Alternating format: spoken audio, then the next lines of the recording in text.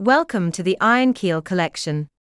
Today's article is called Why I Started BJJ and How It Relates to Freemasonry.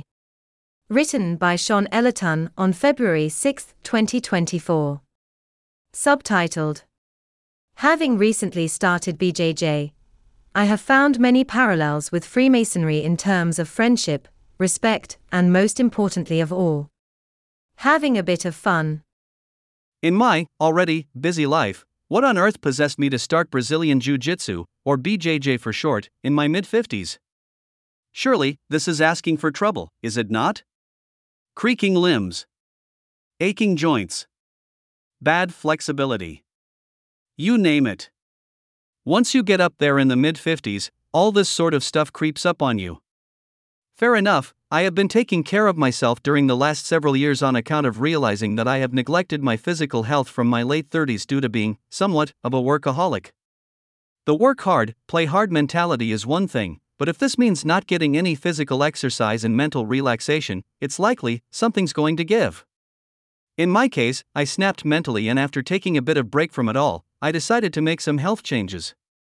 Let me tell you, allowing one's career to take priority over one's own health is a very bad idea. During the last several years, I've ate far more healthily, regularly go to the gym, jog a couple of times a week, go for hikes, joined the Freemasons, done charity work with the Lions, joined a couple of school boards, and, of course, have taken part in many of my son's activities, including his sports and scouts group. Honestly, most of my weekday evenings are booked out with any of the above activities. No doubt, they have made a vast difference to my physical and mental well-being. Freemasonry, without a doubt, has been one of the most profound and fulfilling experiences in the few years that I've been a member. There's just so much to learn. But there was something missing. Not doing any sports or other physical activities involving contact with others. In my late 20s and early 30s, I was heavy into squash and rock climbing, and even played a wee bit of rugby, but since then, apart from the occasional 5-a-side football match, done very little.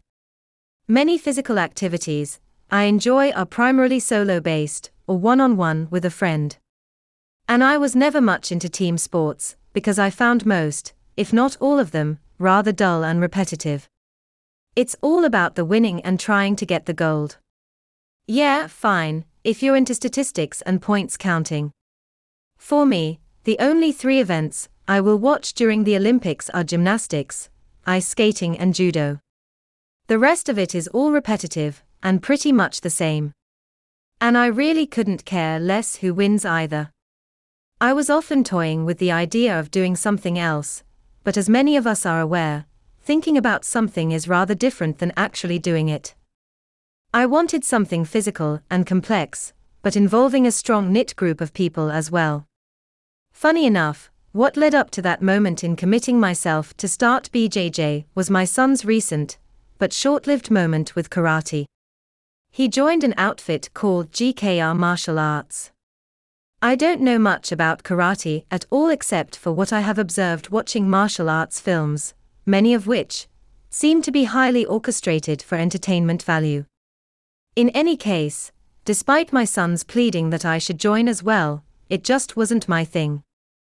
The karate class my son took concentrated on drilling movements rather than sparring one-on-one. There was little or no contact. Belts seemed to be given readily based on the number of times you attend the gym rather than earning them through what you know and how well you know it. It was an odd place in many respects. You check your child in through a digital scan, while most of the parents sit disinterested on the sidelines glued to their mobile phones. Although maybe a little petty, another annoyance with the gym, and I am sure many others as well, is the military-like subservient way that instructors expect to be treated by their students. Any utterance given by the instructor must be repeated with a loud hi, to show your absolute obedience to the sensei god. The skill levels by the instructors varied enormously, and perhaps a part of this is that GKR promotes a path of progression to being a black belt within a relatively short 4-year period according to its website and pamphlet. Many in the karate community do not hold GKR in particularly high regard due to many of these concerns.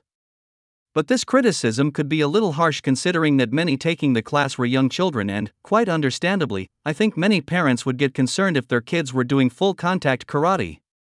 Getting whacked in the face with the possibility of getting a chipped tooth and most assuredly, a black eye, isn't something I'd like my son to experience starting his martial arts journey, and considering the resilience and flexibility of young kids, lower back and neck injuries from throws and chokeholds in judo and BJJ are far less likely to happen. For kids, at least a parent was assured that one's child is safe in a GKR karate gym, and perhaps, maybe taking that harder line of yes sensei, respect isn't such a bad thing for younger people. Also, for kids, getting more frequent belt gradings keeps them more motivated and interested. But for adults? Not sure. Being tempted to return to martial arts in the form of judo when I was at high school, I did join the occasional club during my frequent moves around the world from time to time, but never really clicked into a routine or a regular gym. It was very similar to my concert piano days during the same period in high school. I went out of practice but had a renewed interest about 10 years ago and started to play it again on a very casual basis. I'm not nearly as good as I used to be, and that's fine. My son was already losing interest in his karate, but became quite enthused when I was actively seeking a nearby judo club. Failing to find one that appealed to me with a time schedule suitable for me, I looked for alternative martial arts. There were a few jiu-jitsu, MMA, mixed martial arts, Muay Thai boxing, and BJJ gyms nearby. Not knowing much about them, I came across a smallish one practicing BJJ, MMA, and kickboxing. I took my son there for a children's class and he loved it. He was a little freaked out at first, being in such close contact with another kid, but he learned to overcome this quite easily. Perhaps this is something which many kids miss out on. The ability to be very close physically to others without the stigma of being accused of encroaching on someone else's personal territory. For those of us adults getting older who want to rekindle a martial art, or some sort of sport which involves sparring, it's a bit daunting when most of the others there in the dojo are late teenagers and young men in their 20s and early 30s.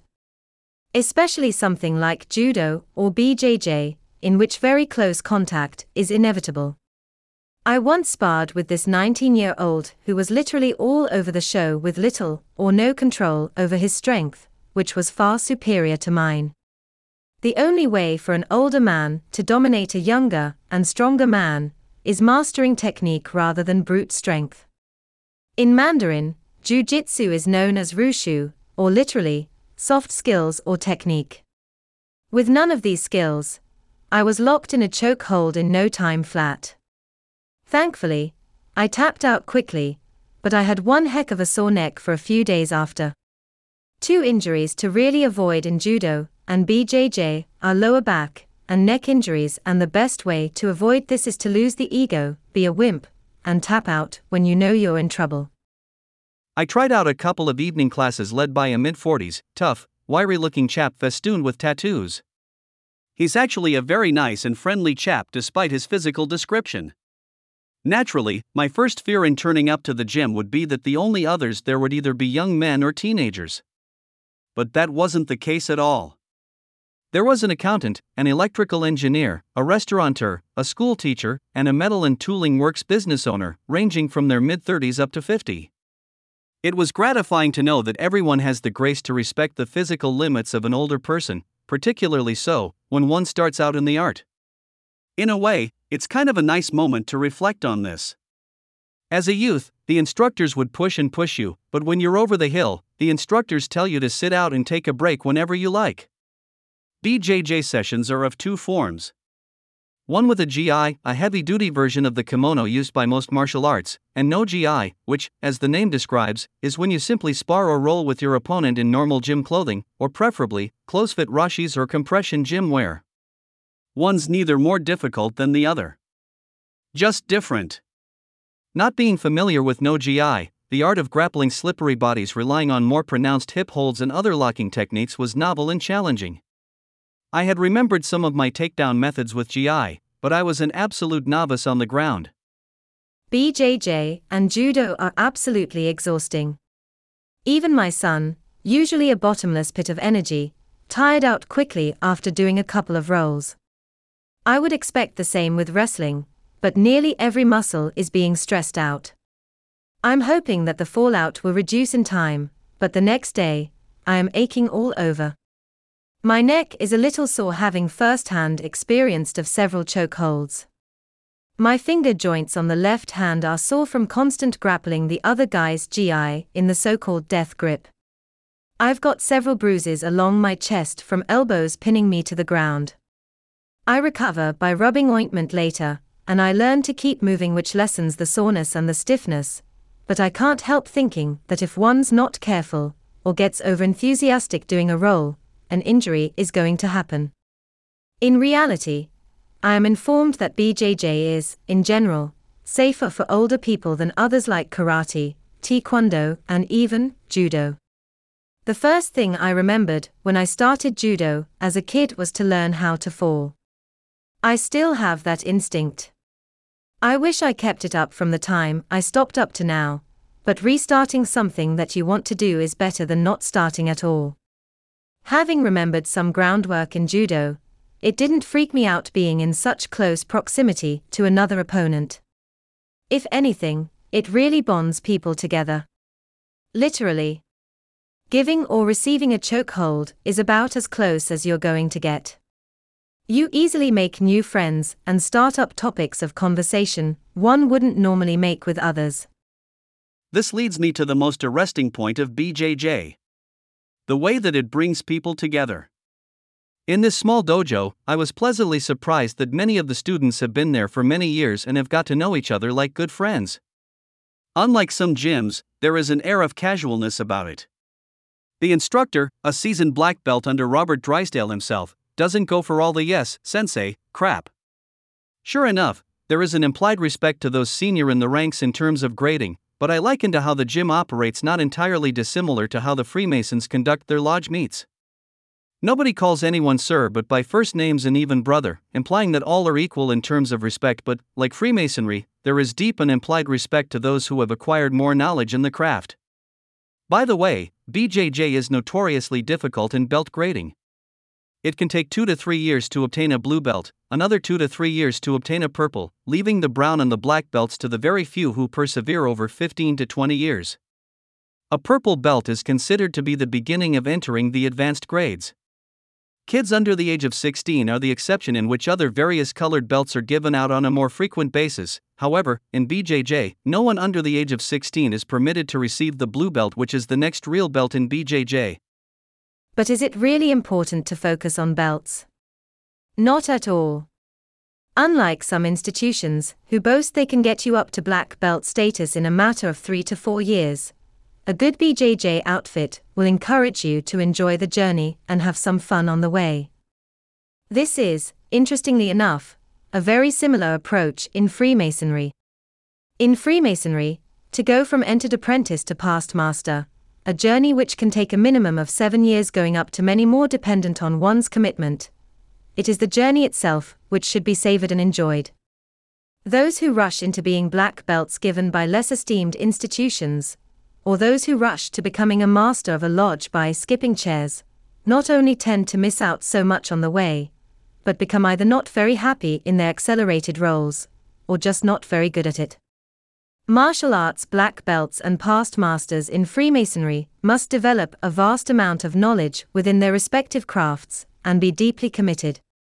In the world of Freemasonry, I accelerated and committed myself to the best of my abilities, and with less than 3 years to go before going into the master's chair, I feel that I have still so much to learn. Whether I display that same commitment to BJJ is uncertain as of yet, however, I can say that it is a fun thing to do. And that may be enough for me. I often ask the question to others as to why they joined. One of the teenagers joined because he was getting bullied about. BJJ and wrestling are probably the best ways to learn how to overcome someone in a fight, because, in most cases, fights very quickly end up on the ground. I'm sure many of us have seen 2 kids fighting. They're not standing apart with fists curled up boxing the heck out of each other James Dean style. What they're doing is grappling each other clumsily, and they end up rolling around on the ground. Those who've practiced wrestling in BJJ have that advantage of pinning someone else into submission. Another case. An older guy in his 40s said to me that doing BJJ is the ultimate fitness workout, which I completely understand having gone through it. Despite my regular gym and jogging sessions, I am not getting near the same level of workout as I am with BJJ. Literally, at the end of an hour-and-a-half session, I felt that I sweated an entire swimming pool. And let's face it, going to the gym is basically as boring as bats' turds. With BJJ and other similar activities, it should be fun as well as being instructional and not just being a hard workout. It's also the perfect environment to really make good friends as well. I've been to a number of gyms for quite extensive periods of time and really don't feel the want to socialize much. Most everyone is listening to their headphones, immersed in their own little worlds or admiring themselves narcissistically in front of the mirrors. Apart from gym classes, most who attend a gym go in and do their allotted workout and quickly leave. One of the most compelling reasons for many joining BJJ, or that matter, any other activity involving being with others in the flesh, is to reconnect in society. Much has been publicized on the topic of loneliness, particularly among men in society. Divorcees, widows, ex-military, and others struggling to cope with modern society find friendship and a sense of belonging by joining a club with real people. It is of no surprise that a significant percentage of those who are in Freemasonry come from the services for this reason. Some, who I encountered at the gym, found themselves in this way because they felt lost when they were thrust back into civilian society, especially those who may have lost a spouse. I discovered many similarities with Freemasonry and BJJ. Physical workouts aside, they both require an immense amount of practice to master. Mentally, they are both challenging. One requiring how to negotiate physical chess-like skills to outmaneuver your opponent, and the other, to conduct very complex ritual and be able to understand the meaning behind it. In any case, they both bring people together closely because you have shared an intense experience with them. This, of course, is not limited to BJJ and Freemasonry, but whatever the activity is, it seems that if it involves a higher degree of difficulty or complexity, it is more conducive to forging exceptionally strong relationships. Much of our loneliness and depression symptoms in today's society will be lessened by joining groups of like-minded people doing difficult things.